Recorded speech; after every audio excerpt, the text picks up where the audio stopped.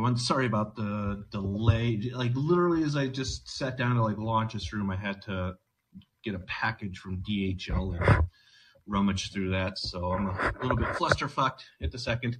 Hey, it's episode 92. Out of the lack of anything else, I just titled it Vroom Vroom. As my car issue is settled, the DeSantis-Trump feud is just starting, and the media is talking to themselves literally at supposed Trump rallies. There was supposed to be a riot/protest in lower Manhattan where Trump is rumored, or at least expected, maybe we'll see, to be indicted. And no one showed up. The only people that showed up were reporters, to the extent that they were talking to other reporters without even knowing it. That was the circus that was created in lower Manhattan was completely media created and driven, and it sums up the entire circus around Trump and the media for the last 6 years pretty nicely. Ben Collins, NBC News 4chan reporter, wrong about everything, kind of live tweeted. He said, I'm at a pro-Trump protest put on by New York Young Republicans Club. Not a joke. There are more reporters here than Trump supporters. This was supposed to be a big one. Yeah, how about that? So it's just a bunch of cameras taking pictures of a guy who was putting on a rat suit next to a guitar with the words "Hang Fauci" on it. This was all supposed to start about a half hour ago. The ratio to press to actual protesters at this pro-Trump rally in New York is probably 5-1, maybe more than that. I read snippets of this on the podcast if you haven't listened to it. But that's a good summation of where we are and where the media is with him and why they hope to keep him in the spotlight, which is a lot of what the shenanigans are with charging him with a crime where there really doesn't appear to be a crime that the FCC cleared over 7 years ago.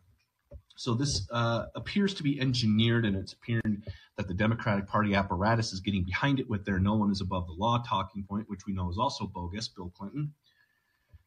And so on top of that, it really looks like today is kind of, or yesterday is basically the start of what's going to be the DeSantis-Trump feud. With DeSantis, I don't even want to say hitting back, but at least answering some questions that were put to him via, attacks by Trump. And Trump returned with a statement today that came out after my podcast. And I'm just going to read this. I'm going to get people's thoughts on this because, as I stated, Trump has kind of this backbencher D-League of online influencers now, whom he's paying to basically go out there and push shit that's anti-DeSantis or whatever, regardless of how you feel about either the governor or Trump.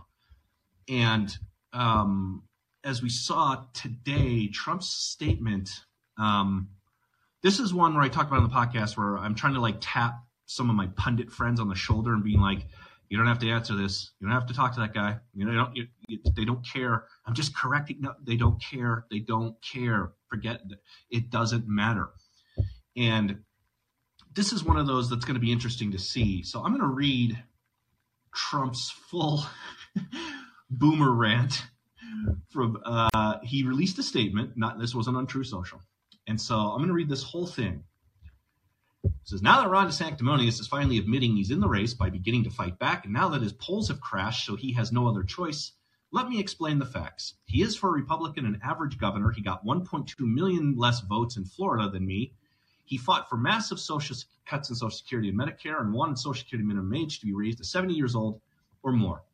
He is a disciple of Paul Ryan and did whatever Paul Ryan told him to do. Florida has been successful for many years, long before I put Ron there. It's amazing what ocean and sunshine will do. Surprise, Ron was a big lockdown governor on the China virus, sealing all beaches and everything else for an extended period of time. Was third worst in the nation for COVID-19 deaths, third worst for total number of cases. Other Republican governors did much better than Ron. And because I allowed them this, quote, freedom, never closed their states. Remember, I left that decision up to the governors. For COVID death rates per state, Ron, as governor of Florida, did worse than New York. In education, Florida ranks among the worst in the country, and on crime statistics, Florida ranked third worst in murder, third worst in rape, and third worst in abrogated assault. For 2022, Jacksonville was ranked as one of the top 25 major crime cities in the country, with Tampa and Orlando not doing much better. On education, Florida ranks number 39 in health and safety in the country, number 50 in affordability, and number 30 in education and childcare. Hardly greatness there. That's all caps, by the way. The fact is, Ron is an average governor, but by the best by far in the country in one category, public relations, where he easily ranks number one. But it's all a mirage. Just look at the facts and figures. They don't lie, and we don't want Ron as president. He also released a something on Truth Social along the same lines. Now, I guess I would ask people listening, if you're in the callers queue, how much of that do you actually believe? And I saw a couple of theories where at this point, he's asking people just to ignore their own COVID experiences. Attacking Ron DeSantis, whether you like him or not, as a lockdown governor is going to be a complete non-starter. Eventually, as I said on the podcast, Trump is going to have to come out from behind kind of, the Twitter army he has, and he's going to have to answer questions on a debate stage, most likely, regarding his record with COVID. And as there's a couple of very simple things here that he's going to find he's not going to have a good time dealing with, that Anthony Fauci was never fired, and Trump has admitted to doing whatever he said and giving him a medal for service. So those are a few things. This is one of these statements that I found, I just kind of laughed at this because I just go down and I'm like, he's asking people to kind of ignore and forget all of their own COVID experiences. The other interesting thing about this attack is this is very similar to how Joe Biden or a Democrat would attack the Florida governor. And so I guess I look at this and I say these are the lines of attacks of a Democrat, and these are things that are only going to probably make him more polished should, if and or when he decide to get into the race. But it certainly does look like at this point that he's going to. The other one, what I was going to say is Trump supposedly went off on DeSantis for giving an interview to Piers Morgan, which I kind of got a hand on. I wouldn't give an interview to Piers Morgan, but he labeled DeSantis running off to the liberal media. And Trump has given several interviews with Piers Morgan several times. Now, we've been through this show before, and people are going to tear their hair out trying to correct him and do all of this. And I guess I look at this, as I said today, is I think there's a lot of nervous energy right now. Based on what I see a lot of people they're on the cusp of just ready to just kind of explode, and they want this race to get started. It's almost like a boxing match where you just paid the $70 on pay-per-view and you just want it to be 8 p.m. already. That's kind of how I look at a lot of this, and I guess I look at this as more so that you don't have to respond to every single little thing at this point. And I guess people are going to make up their minds if they want 4, 5, 6 more years of this kind of stuff, or they don't. And it really is kind of that simple. So that's kind of what's going on that front. As I said, the title of this call-in is Vroom Vroom. And so if you haven't heard my podcast, I finally had my automobile situation settled. And yesterday I did 4 final test drives. I test drove a 2018 Porsche Macan, which I liked. It was kind of small. I test drove an Alfa Romeo Stelvio, which is kind of Alfa Romeo's SUV, and that was another fun one. It had this red cherry interior that I didn't like, but I liked that it had no dials anywhere. Everything was just kind of internal. And then just for the hell of it, I test drove a 2020 Nissan Rogue. If you just kind of want a dependable set of wheels and it's not going to set you back too much, whatever, which I thought was finally adequate. And then the last thing I test drove was a 2019 Range Rover Velar 340S, and that is the one that I came home with. So I kind of fell in love with it. I saw someone today in comments say that it's the French Bulldog of SUVs, and that one made me laugh. So there's a warranty on it. It has low mileage. I'm anticipating problems. Every time I hear something, my hearing goes off. I'm like, oh, that's going to be expensive. But I wanted it, and it was affordable, it was a good price, low miles. And as I continued to stare down headlong into my midlife crisis, I thought, why not? I've made some pretty great mistakes, and I can't wait to make a few more. So that's settled. So you can give me your opinions on all of that stuff as well, and anything else that we see going on during the week here. So we'll get started. We'll probably go, as usual, about an hour and a half. As usual, please remember to mute your microphone if you're calling or if you're talking. If you're not speaking, it just makes it easier for me to concentrate. Also makes it easier for the audience, and also makes for a better published recording. Yep, for you newbies, these are published. You can go back and listen to them anytime. I don't edit out content. I only edit for time and speed. The other thing that I'd request is that if we have a lot of people in the queue, to just kind of keep your story or your point or your questions kind of short on the shorter side. I know these can run long and people kind of want to get their say in and whatever, but just be mindful that there are people listening and that there are other people probably behind you in the queue. So just a couple of the ground rules there.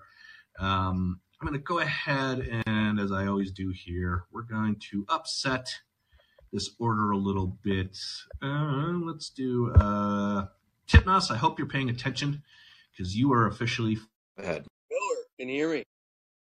Yep, go ahead. You might want to speak up a little bit, but yeah, you're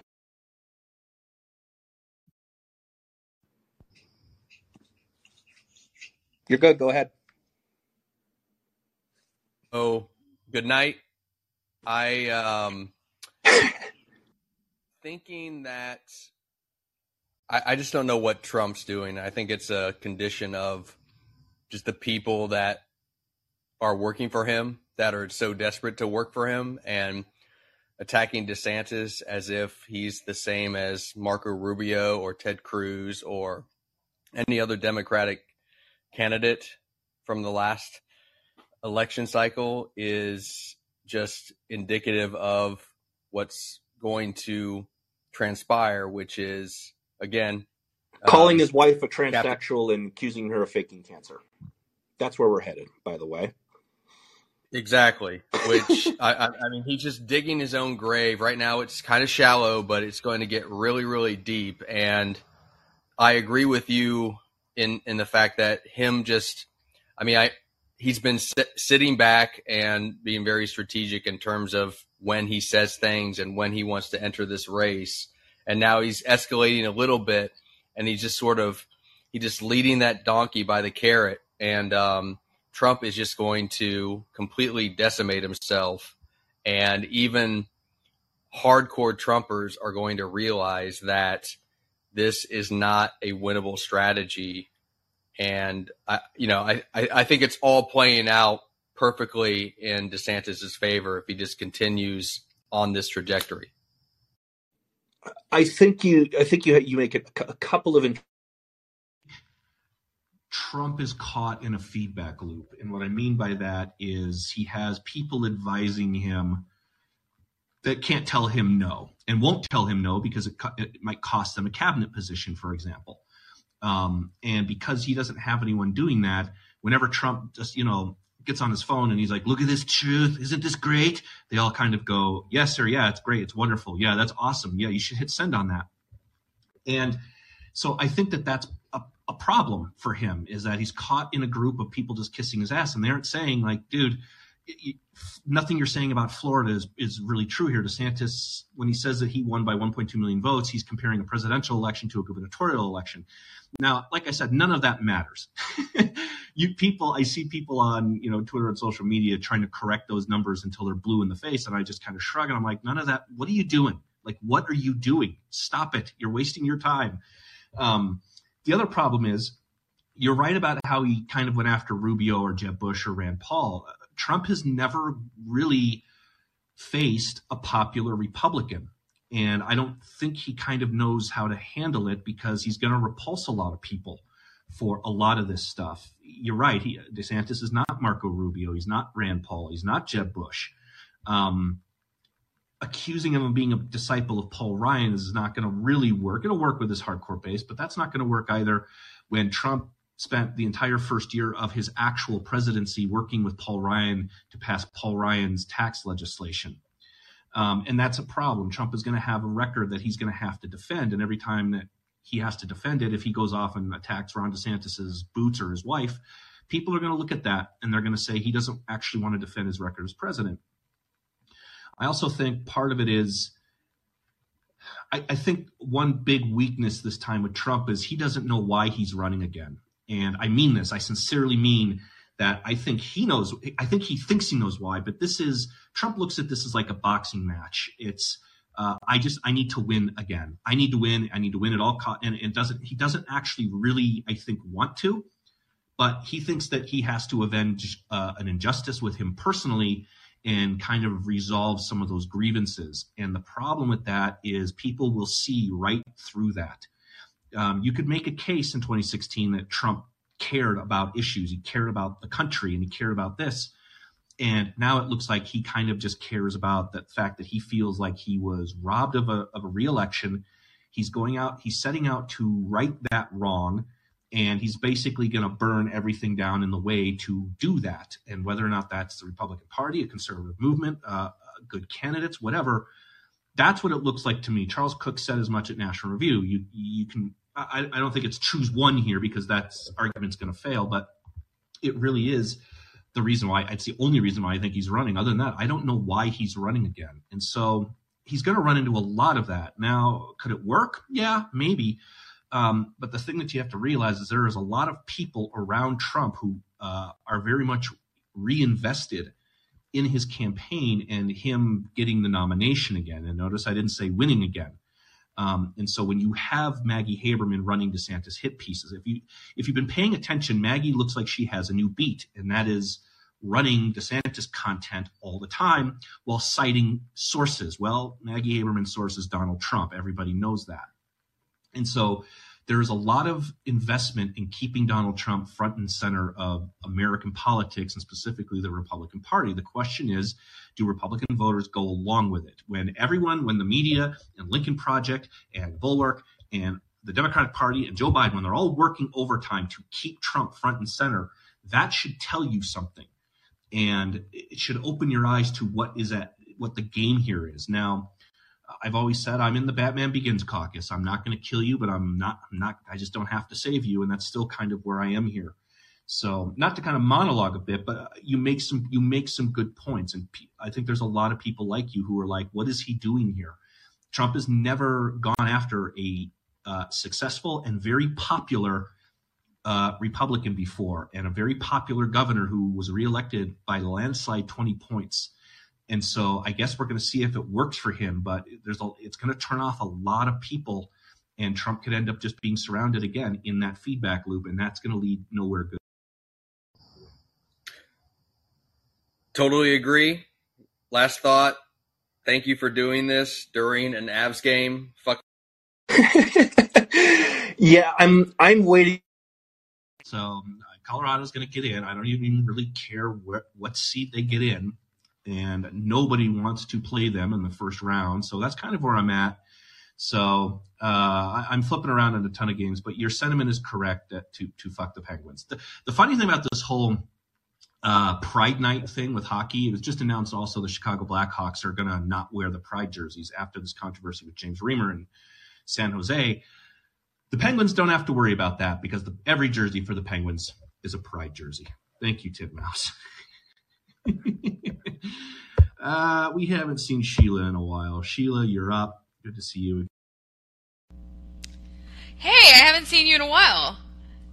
I've been doing Friday nights. I shifted my work schedule. I've been punching a different clock. So I did this tonight because people were curious about the automobile. I was going to do this last night, and then I ran out of time. So people are curious about the automobile, and then of course we have all of this nonsense happening with Trump in New York City and FYI. So okay, right? Is this happening like right now? Is there a live some type of protest going on right now? No, this was 2 days ago, and there is the New York Post just reported supposedly Thursday they're filming a scene for the sequel of Joker outside the courthouse where Trump would supposedly be, where he would fly in and turn himself in or whatever. And so there's hundreds of extras, explosions. Lady Gaga is going to be there. And I'm just kind of sitting back, just being sickos. I'm just like, this is going to be great. I mean, that's a typical Trump rally. Guys in Joker masks and explosions. So, Wow, if that's not like a kind of passive-aggressive expression from the state that they're going to do something. That's what it feels like. It feels like they're going to try to mask or launder their ill will towards a legal assembly by starting something and allowing it to get crazy. That's what it feels like. I encourage people to assemble, and if they really are following their personal convictions to stand on the steps for Trump, by all means do it, but don't be violent in any way. And for Christ's sake, definitely get a camera on everything that happens. Get your own protest monitor, like not from the National Lawyers Guild because they hate you, but get someone out there that will monitor the protest and have a lawyer on tap. This is classic, activist protest protocol. All the leftists have it. Why shouldn't you have it? I'm so tired of people saying, well, because this speech is yours and not mine, it is unsafe. And that's worse than unfair. That's like saying, I can't let you talk because every time you open your mouth, I feel unsafe.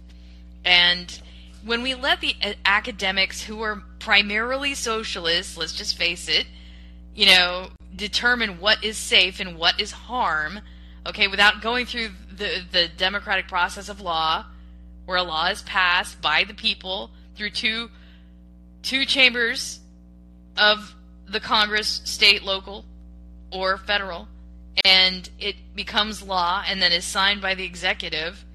Okay, if that's not good enough, and they have to start inventing their own safety system where they roll out what is harm versus what is not harm, then we're kind of in another tiered world. Again, it's the scaffolding that I'm always complaining about. But you don't have to use their version of harm to exercise your own personal rights. In fact, you should lean into your rights and protect yourself and express yourself as you need to. I don't have to defend Trump to defend the rights of people who are in favor of Trump's politics to speak their mind peacefully. I don't have to vote for him. I didn't do that. When I got a vote, I didn't vote for him. That's how I express myself. I feel safe about that. I feel when I sleep at night, I sleep just fine. I don't owe Trump a vote. I don't owe anyone a vote. I'm a voter, and they're competing for my vote. It's not the other way around. So I just wanted to kind of put that out there, because I think you're going to hear more of this. It's only safe when a certain person or a certain type of person, and the skewing is kind of screwed up to me. I don't know what you think, Stephen. What do you think? I think that once the political left, and especially academia, has settled on that free speech equals white supremacy, which is what they believe, then that has to be stamped out very quickly and metaphorically violently. But that's what they've settled on, and you see this constantly, especially where it comes in academia. We saw this at Stanford, and it's basically that's where they are, is that because they believe the founding of the country institutionalized is racist and based in white supremacy, so therefore are the principles enshrined in the founding documents. And you can go down each single one of them, and they've made a case of why that's white supremacist. Second Amendment was written to keep, so people could keep their slaves, and that is a botched version of history that Nicole Hannah-Jones in particular has been corrected on repeatedly, and she continues to say it, and it gets continue to be pumped out into pop culture. Well, I mean, regardless of what their belief system is, I could believe that a unicorn sitting on a cloud of cotton candy is our president, and I would be wrong, but I would have a freedom of belief to do so. Okay? That's the category that I put, that every single person that doesn't believe socialism is a white supremacist. I'm just there. That's where I am. That's what I believe. Okay, I believe in the laws that are passed by the Congress. Okay? I do not believe that people who just make this up as they go are correct. Okay, I believe the law is something I will conform to. This other thing is something I will not conform to. It is not law. So, I mean, you're right. One of the things about the Trump, when he did on Truth, and he basically said, go out and protest and, take our country back. That was obviously, people in the media just immediately jumped to insurrection, riots, whatever. And I think that that's interesting because, one, I do think Trump knows what he's doing. This was not a guy that was anxious to quell what was happening at the Capitol on January 6th, just as he was not anxious to go along with them, which is what he said he would do. And so I know what he's doing, but the fact is that you had a media that said he's calling for riots, and then they all went to lower downtown and they found one guy with a guitar. And I think that has several messages to it. One being, what's the enthusiasm level for Trump at this time around outside of his own personal rallies where people think that they got a ticket to see a celebrity. So they're going to use a lot of that stuff where, whatever Trump says is, he's provoking riots. It's hate speech. It's not protected, which is what you see Democrats saying a lot of now, that hate speech is not protected speech, et cetera, et cetera. So they're going to use it's only a riot when they riot. They're going to use a lot of before. examples like that to basically try and move the goalposts on what is and what is not acceptable speech. I'll give. Well, I just, you can't convict someone of something before it happens. Yet. And there's a lot, yeah. I mean, this is pre-crime area. This whole thing is pre-criminalization of an entire movement of political speech and expression. I don't feel good about it. You can vote for somebody else. You don't have to attend the protest if there is a protest. I mean, there's so many options. I just really feel like, no one ever has to be compelled to choose Trump. I just think that castigating and criminalizing an entire political movement is really anti-American, and that's all I have to really say. Thanks. That's where they're headed. So, I mean, that's certainly what it looks like they're going to try and do. So, good to see you again. Yeah, good to see you too. We'll try to do more early ones for you to get to. Thanks. All right. Let's move Samuel up because I know he was in the queue last week and had to. Let's hear your take on this whole thing. Yeah, well, number one, you said, what percentage of those things said by Trump do you believe? Pretty much zero. There's at least a hint of falsehood in all of them. I think the larger question is how many of those things are even his yes, I'll just vote for the guy if he's against Biden voters believe them. We know that his Jordan Belfort wannabe, gel-headed dudes on Twitter are going to run with this no matter what, because that's what he's paying them for. But I guess I look at it and say, what percentage of just like normie Republican voter is going to look at this and go, you really calling him lockdown Ron on this one? He was literally the face in the media of not locking down and killing people. There was a Grim Reaper guy walking the fucking beaches because he wouldn't close the beaches. And I'm just looking at this going, who's actually going to buy this one? And I don't know, beyond 13% of his hardcore base. Yeah, see, it's real interesting because, Trump's citing these poll numbers, and even the meatheads, in the polling industry are like, well, DeSantis has been going down. It's like, number one, you guys haven't had a real good track record lately, so I'm not going to put too much stock into what you're saying. Number two, it's so early in the cycle that, like, citing these poll numbers, oh, DeSantis is at 30%. It's like, well, number one, his name record, Trump had 71 million votes. He doesn't exactly have the same name ID yet, and he's not even in the race. And you still got guys like Sununu getting 1% or whatever. It's like the poll numbers thing is just ridiculous to me because it's like no matter what poll, no matter how much you think Trump is ahead by, it's clearly a two-man race. I don't know if I've seen a third person break double digits in a single poll that's come out, whereas DeSantis and Trump have always been 1 and 2. And with that, I mean, it's like if Trump is at 50%, you think that's a pretty good number. But like if Trump's at 50%, the dude's a former president. That's not a real spectacular showing. If you're at 50% and you were a former president who just 2 or 3 years ago had like a 97% approval rating within the Republican Party, like those aren't good starting numbers for him. You'd like to see him higher if he was really going to like dominate the field. So I just think that's interesting. I think something that's missing in this polling is Nikki Haley has been an announced candidate for about a month now, and she hasn't moved up or down. I think, to me, that says that this is essentially a two-person race, that basically you could have a Tim Scott jump in and people are just going to go, nah, it's one of those two. And you could have Chris Sununu jump in and people are going to go, nah, it's just one of those two guys. This to me doesn't look like something that is going to be a repeat of 2016. Now, if you get 13, 14 people in the race, it might.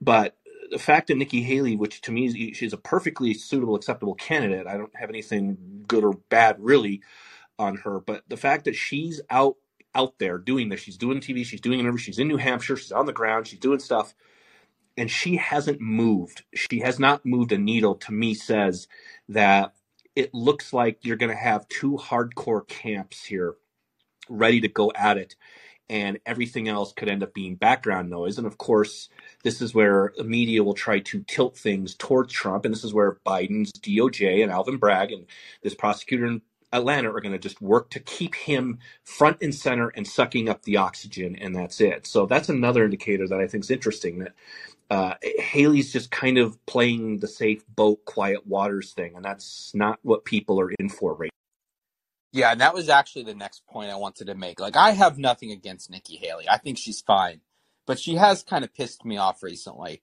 Number one, this doesn't piss me off, but this just shows that her campaign, as Trump would say, is as dead as a dog. We didn't get initial fundraising numbers from them, which normally you get if you have a really good fundraising haul immediately.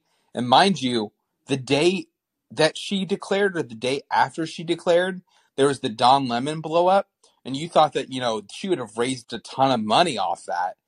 But we never heard anything for fundraising, and they would have told us if there was a good number. So she's not raising money. She's not moving in the polls. And then what's really kind of pissed me off about her is she's being this classic fence sitter and being a Trump lapdog at the same time.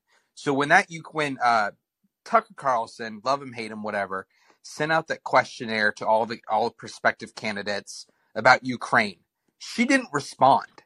She literally was the ambassador at the UN and did not respond. Yeah, I noted that a couple of call-ins ago where she criticized DeSantis's answer, but she didn't give one herself. And exactly. That's not going to fly with anybody. So, I mean, she might come out now and take credit for DeSantis calling Putin a war criminal or what have you. But I agree with that was whether or not you agree with Tucker Carlson, if that's her way of saying I'm not going to engage with Tucker Carlson, well, it looks like you're just kind of running as the Larry Hogan lane, and that lane doesn't exist. And I agree that if you're running on your foreign policy chops, that's an audience that you should probably need or have, and especially if it's not asking you to appear, it's just here are the questions, will you please respond to them? And then the fact that she attacked him for his answers, I think that's telling. And you're right that she's trying to ride the I'm not going to criticize the former president lane, but we also know that doesn't exist either, because Trump will absolutely turn his guns on her when the time comes. And whether or not the fact that you haven't figured that out yet as a campaign team is interesting. Well, I think the dirty little secret, and this is just me, theorizing, just based on what I've seen, I think she's running to be Trump's VP. Like, she has put every statement she's put out. She's not attacked Trump a single time that I've seen. Literally, so she defended Trump whenever she said, quote, DeSantis is copying him or whatever. And then, she's still talking about Ukraine, and she can't send in a statement to Tucker, but she can go hard on Ukraine, not on his show, which again, I think there's a reason for that. And then I think, again, right after her launch, she went on Hannity. And Hannity asked her to point out one major policy disagreement with Trump, and she didn't say anything. She just completely declined to answer the question. She wants to be his VP. There's those rumors in Pompeo's book that she wanted to take his Pence's VP slot in 2020.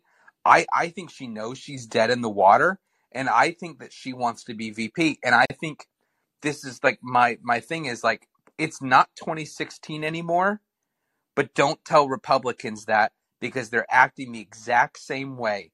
They're all going to attack each other instead of attacking Trump. And if the field is big enough, he's going to skate right on through if they're going to act stupid again. And nobody will have learned anything even though we don't have the 10, 15 candidates, it could go the same way because Haley is the prime example. She's in the race. She's in a position to start on the offensive against Trump and dig into his margin. And instead, she's looking at people who aren't even in the race and attacking them because I think she wants to be VP because I think she knows that she can't beat him. I mean, I think that's just the truth. Maybe. I mean, it's interesting. She hasn't been asked that question by anyone. Would you turn down a VP slot for Trump, or she'd probably come back with some zinger about being a woman or he can be mine or something. But It's interesting that she hasn't at least answered or been asked that. So I think the dynamic is different this time around. I don't think that this is 2016 where people, thought it would be Jeb Bush versus Hillary or anything like that. And it was like, all right, we're just going to settle for this. There are candidates that are going to be in this race that people feel like that we're not settling, and who I also think where Trump's act is going to wear a little bit thin. So, yeah. And the last thing I'll say, I like I said, I don't think it's 2016. I do think the dynamics are different, but I'm saying that the politicians are going to act the same because they're idiots and morons.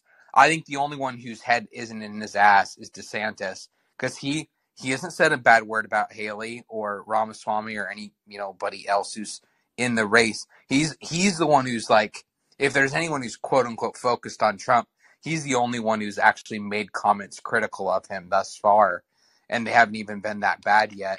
But last thing I'll say is that there was this number floated that like Trump's raised $1.5 million off of this, him being arrested thing. That's like over 4 days. To me, that's not a real impressive number. Like, he used to be able to raise a ton of money very quickly. To me, that does not seem like a whole lot of money. That's which is why his team wants the photo op, wants the mugshot. Exactly. So I just think that's another why they're kind of going on full offensive right now against DeSantis and wanting to get arrested, basically, is that fundraising haul wasn't that great. Yeah. But I'll talk to you later. Yeah, no, I agree that it's in Trump's calculation that he wants this indictment. It's like I said, Chris Rock even said it's like arresting Trump is only going to make him bigger and, more people respect him like Tupac. And I see that. That to me is what's interesting. And I said this on the podcast today. Trump's not going after Alvin Bragg. He's not saying a word about this guy. He's not giving him a funny nickname.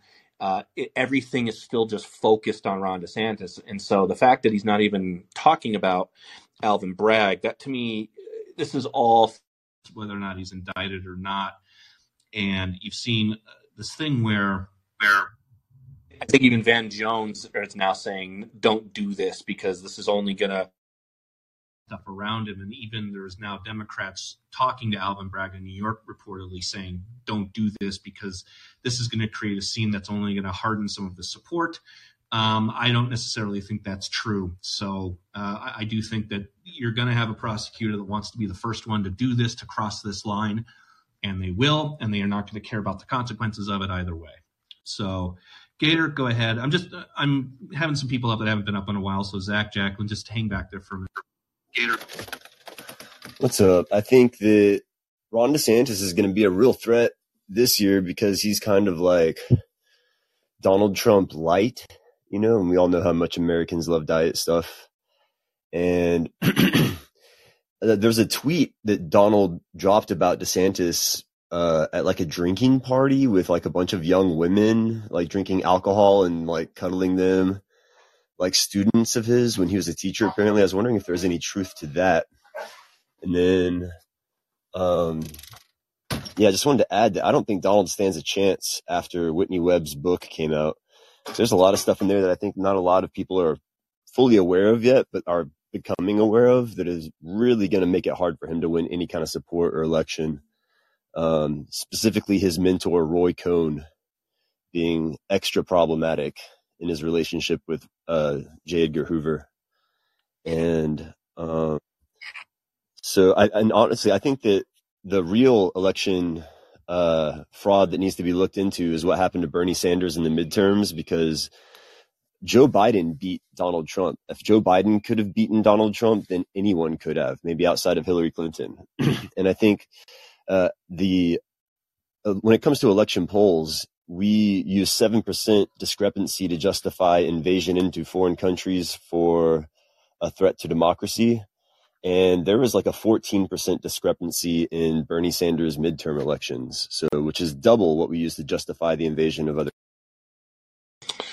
The DeSantis, he was basically a teacher's aide, and yeah, he dropped by the party, and there was the photograph. The funny thing about that is Trump went off and said one of them was a transsexual or a tranny, or assumed this. And this is the dynamic at play, which is, and this is what Trump's followers, and this is why I just shrug and I'm like, okay, we can label you anything we want. We can call you you're hanging out with trannies and we're fighting ethics complaints, whatever. And then the second you kind of go back at him, it's why are you lashing out at us? Why don't you respect? And that's how the rules are with Trump, because he's a megalomaniacal, egotistical narcissist, and that's who those people are. And he pays those people to basically back him up. And so, no, I don't think that's something that's going to come about, because that's been out for 2 years, and that was Donald Trump using media's touch to attack him. And that's another part of this. When you're out there praising Charlie Crist and using attacks that the Lincoln Project uses, I think people are going to see a lot of that, and they're like, your site, Donald Trump is over here citing with the same ads that the Lincoln Project makes. What are you doing, my guy? And so I think that that's part of it. The Bernie Sanders analogy is interesting to me, because I mean Sanders was originally kind of it was a tomato can for Hillary, and the thing that no one in Democratic Party politics wants to admit is they never wanted Hillary Clinton. It was just going to be her turn, and let's just get on board, and at least we can get behind the whole first female president thing. And that's why it was so easy for Barack Obama to just come out of thin air, materialize out of the clouds and knock her off, and where Bernie almost knocked her off. And that's when the party and Debbie Wasserman Schultz basically revamped the superdelegate system to basically protect Hillary that time, and that's what knocked Bernie out, basically. You don't see a party rallying around Trump the way that they rallied around Hillary. That's kind of the problem.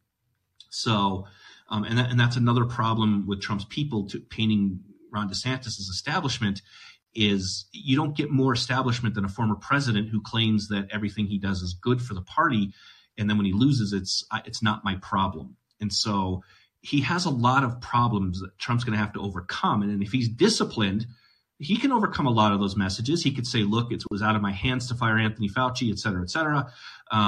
But he's not going to do that. Staying disciplined is not a tool in his tool belt, shall we say.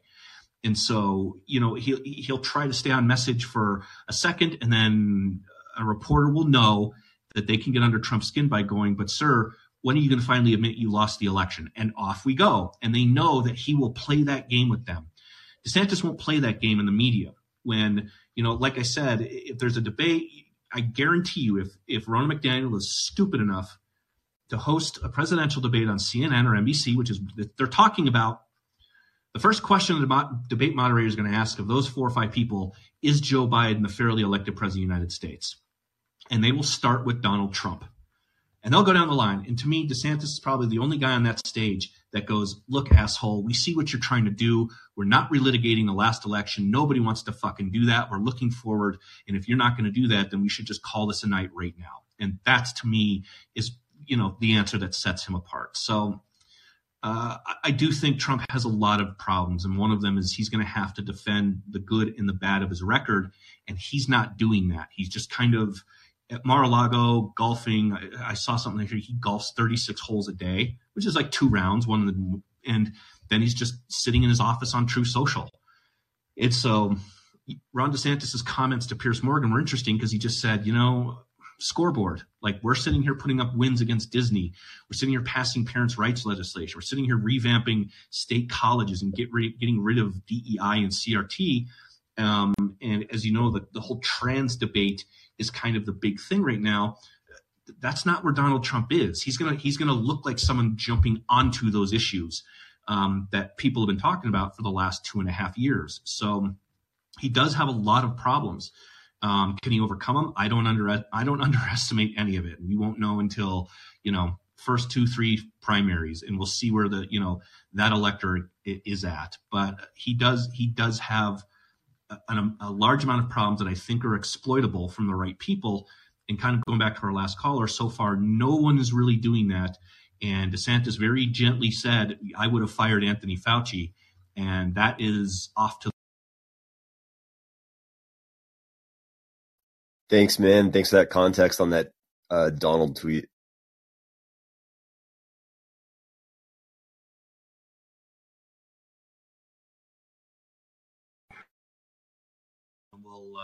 We'll end with Zach and Jacqueline.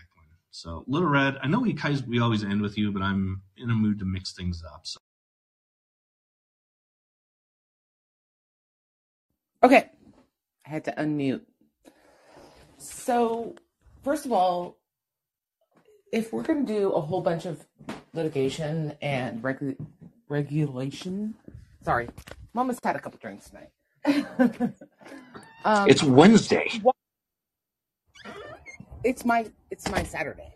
Okay, fair enough. Okay, so anyway, the point is why is car buying the worst experience in consumerism in America? Cell phones are almost as bad. And house buying it's just terrible. You said why is house buying or car buying? No, car buying is worse than house buying. Oh, I mean, it's an investment. You have to finance it, so they have to do all the shit on your credit. And the guys that I work with are fairly easy. They're mom and pop, and so I'm pretty much in and out in, an hour or so. But I mean, it's just because of everything that's involved in it, and the loans and the banking. And it's so terrible, though. Like, cell phones are slightly less worse, and house buying is between the two. It's like when you talk about like when you go in to get an iPhone at AT&T and they take it. Yeah. So my thought is, I think that the dude who wrote Woke Capitalism or whatever it was, who's running for the Republican nomination, I think he's running like Forbes ran. Like, he's an issue guy. He's like, I just want to bring this issue to the front. Yeah, you're talking about Ramsey, the Ramsey. Yes. Yeah. The Republican Andrew Yang. He's running to bring an issue to the front, much like Steve Forbes ran to say, hey, our tax code is screwed. Maybe we should simplify it. And in that way, I really appreciate him. I don't think he thinks he's going anywhere.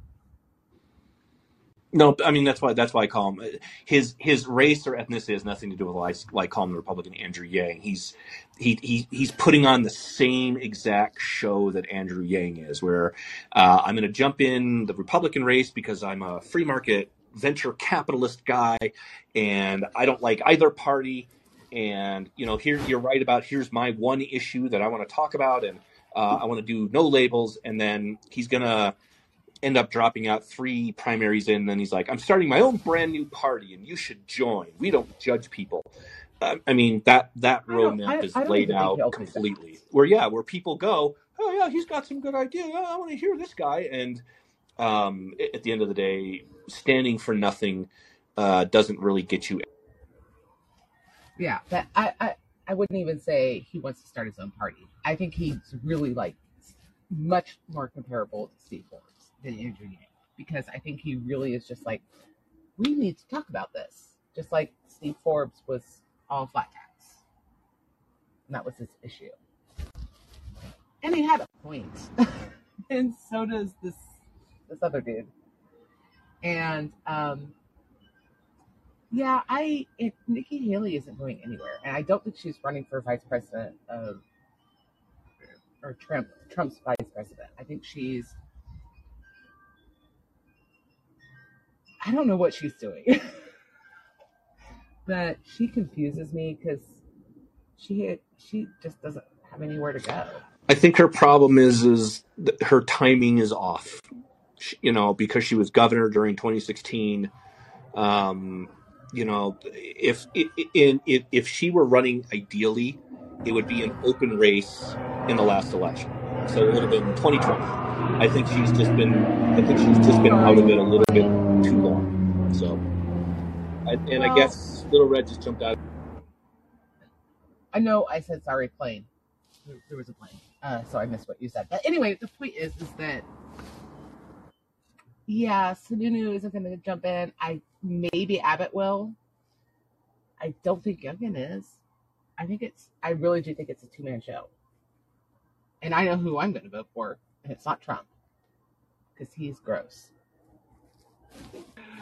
I think there's a lot of people that think the way that you do. I think that there's a lot of people who they believe that this is a two-person race. I said that I think it's Trump or one other option, and it's not going to be Trump and five other options. And Little Red, I'm going to get Zach and Jack on up here. Okay, that's fine. Thanks for chiming in. I think it's Trump and one other option, and that's it. It's not Trump and six other options. It's not four other options. It's one other option, and people should probably be wise enough, like Larry Hogan, to see that and go with that. So, Zach.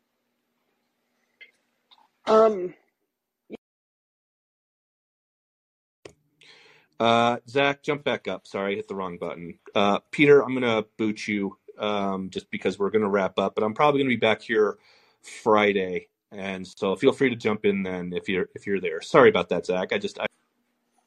Oh, well, I was about to say earlier, you said that you wanted to get something reliable, so you purchased a Ford, and that's like needing marriage counseling, so you hire O.J. Simpson. Like, what the hell? I wanted something that I could beat up, just kind of, a car that I could throw furniture in the back of and not, worry if I dented on the side of my garage door or something like that. And so it was always that kind of car for that. And I know like some of the reputations with it, which I loved my first Ford. I was a 2011 Ford Explorer. It was the first car I got when I moved out of New York City. And like, I regretted giving it up for the last 2.5 months with problems with my new one. So I really love that car. I just thought I saw an upgrade, so I went with it, and it turned out to be a turkey. So I probably end up trading it in for another more expensive turkey. That's kind of what I'm afraid. Well, my first car was actually a Ford Probe, and I'm 100% convinced that the only thing that kept it running at the end was black magic, because that car, I don't know if I could list all the problems it had there at the end, but so I'm not a big Ford fan, and I haven't had one since, but I'm not worried about Trump and DeSantis and statements. Let's talk about the election next year when the shit's actually going to matter, because nobody's going to remember any of this by then. And then someone cited a book by, who was it? Whitney something. I think Whitney Webb there's citing more stuff about Trump. I think Trump's baked. It doesn't matter. If people love him, they're going to vote for him no matter what. I don't think any information that comes out that's new or anything like that is going to sway anyone. No.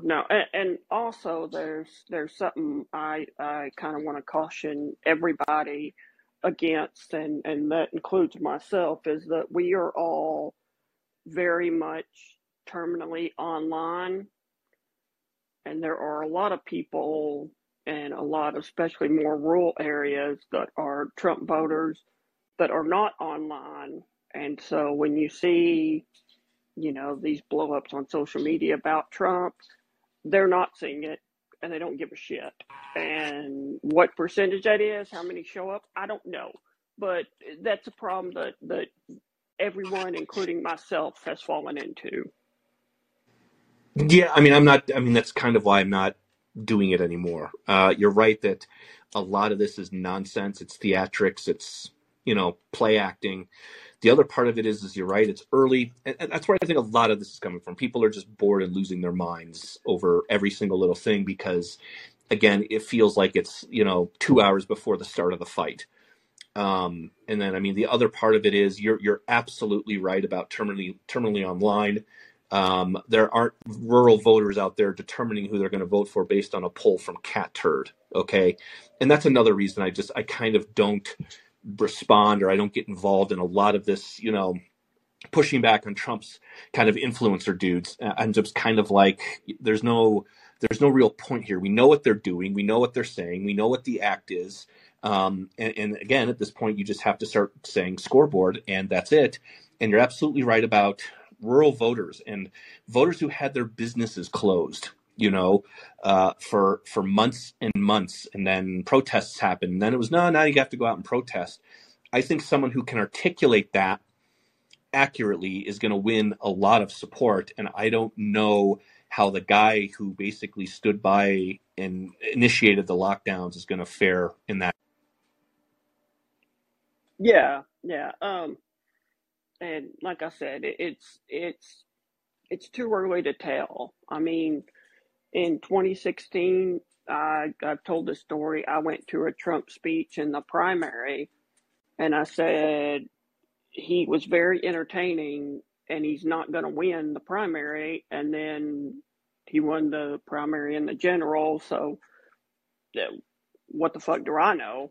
I couldn't even get it right then when it was actually during the primary, and I saw him speak live. So I'm sure as hell not going to be able to call it now over a year out based on statements on a social media platform that's got like 15 users maybe.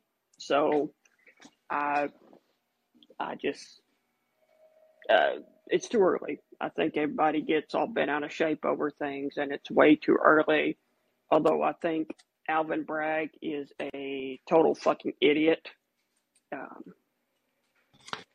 I think he's giving everybody what they want and not realizing the disaster that's going to cause. I would say that's about right. So, and if it's not Bragg, some prosecutor out there in either Atlanta or somewhere else, they see the media attention he's getting. He got a puff piece in Politico over this, over just the case, not even the indictment, just the rumor of indictment. And Politico wrote up 1,800 praising words of him. And so someone is going to do it. Someone is, and it may even not even be for Trump. I mean, they might forgo this, and it could be against the next Republican president or whatever, but someone is going to go there against everyone telling them not to do it because basically they don't care. This will be very good for their political profile. It makes them an instant hero to the political left and to, neocon hawks on the political right.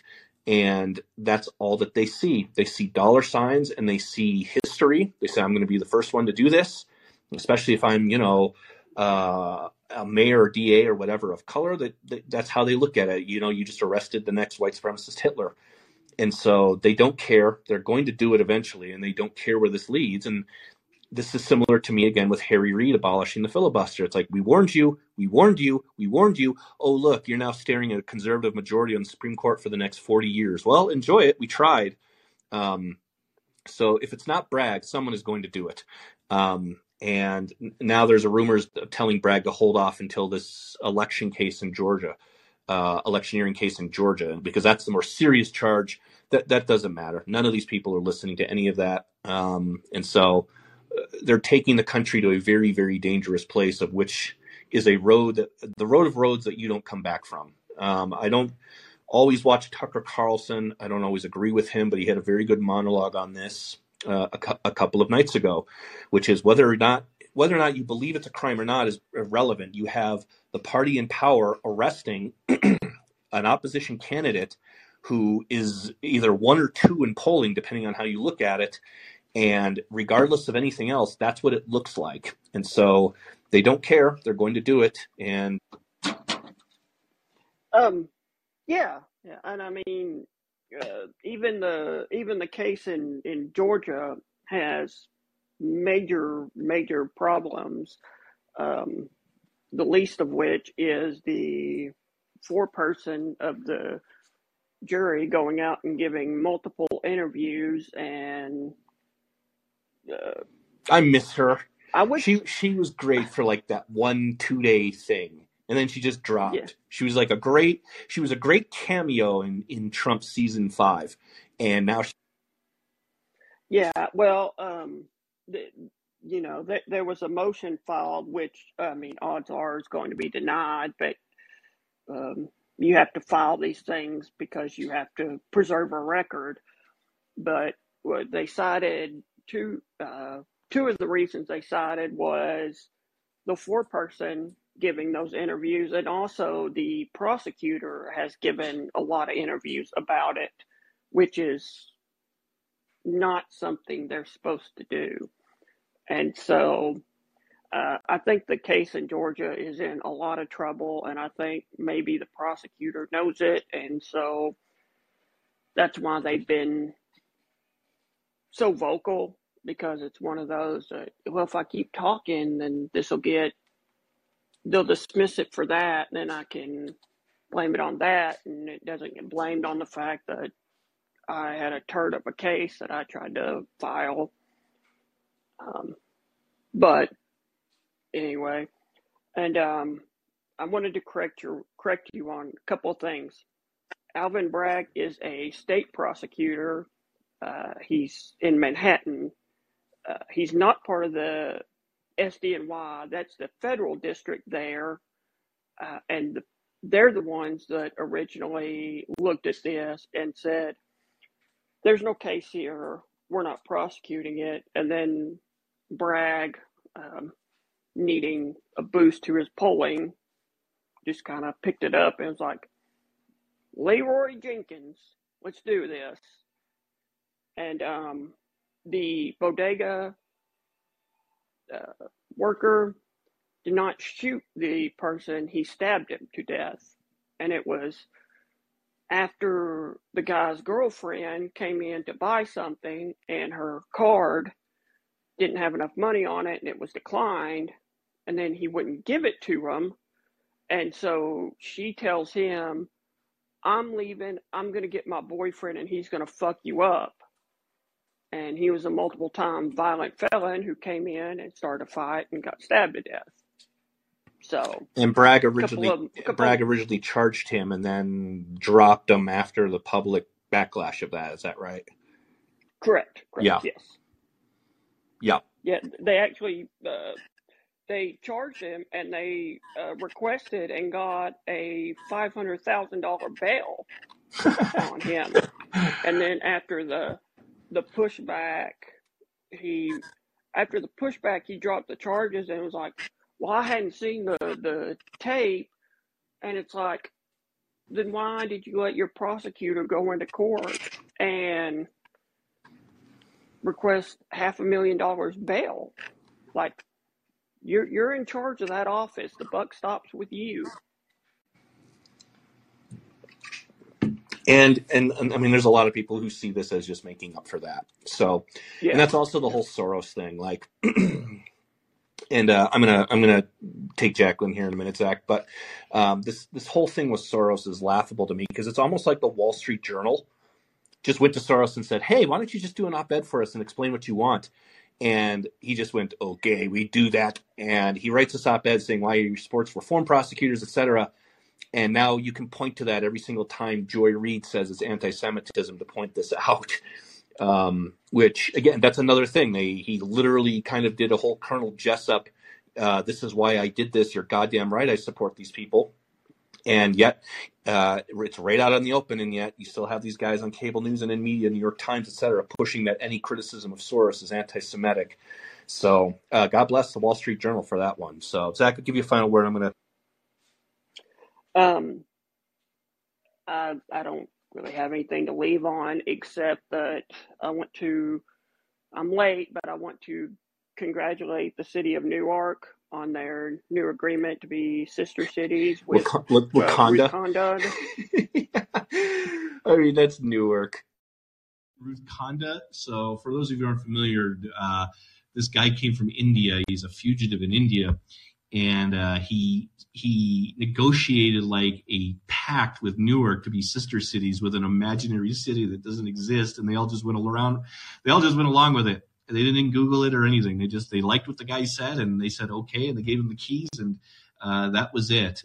Yeah, that's one of those favorite stories of the week things. Jacqueline, thank you for waiting. I appreciate it. Take us home for the end here. All right, yeah, I just wanted to call in real quick. What Samuel said earlier in the podcast, I definitely agree with a lot of that stuff. Ronnie D, obviously, I have a bias because I'm from Florida, so I have a bias for him. And I think he has stood the test of time, and the Trump people are just getting really annoying, for my taste. And then something that Zach was saying about the bodega incident was something else that I read about. And I was like, with the whole Soros DAs and all the stuff letting everyone go. And it's just like, you can just see it with your own eyes, what's happening. And that people don't understand that is baffling to me. DeSantis has gone after Alvin Bragg more than Trump has. That should tell you.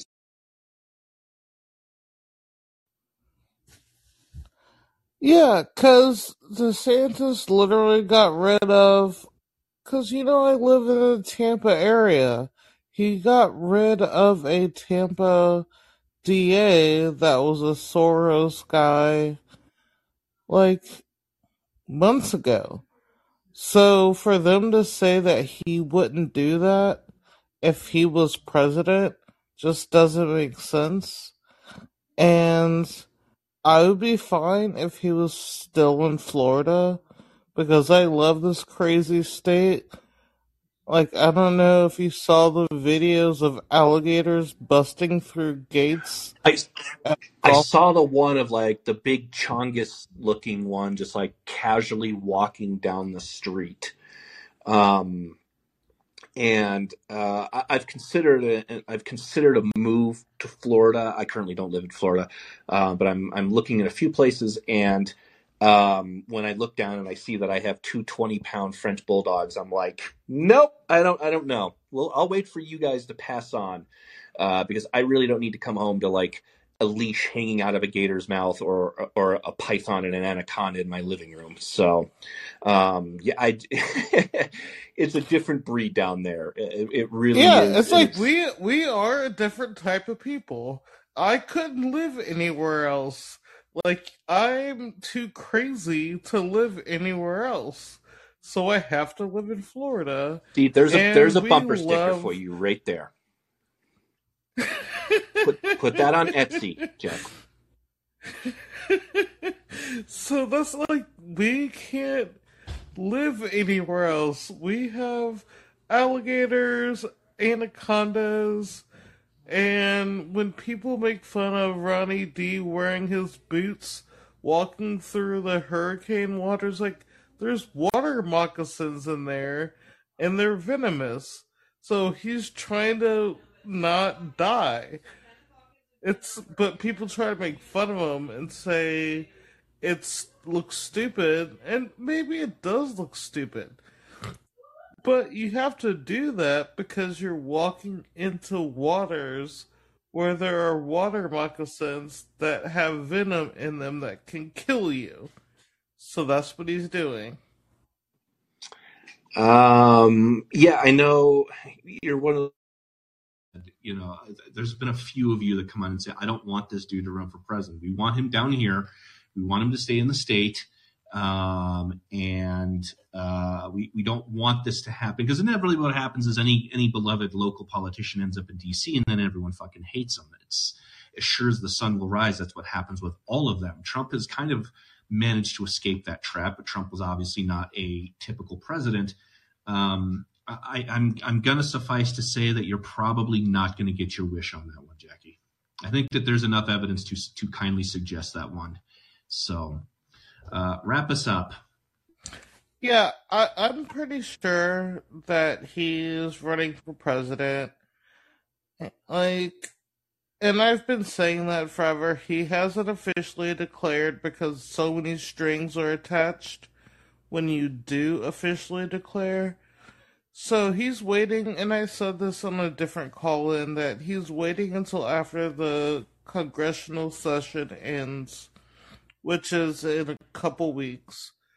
So he's going to wait until May or June to officially do it.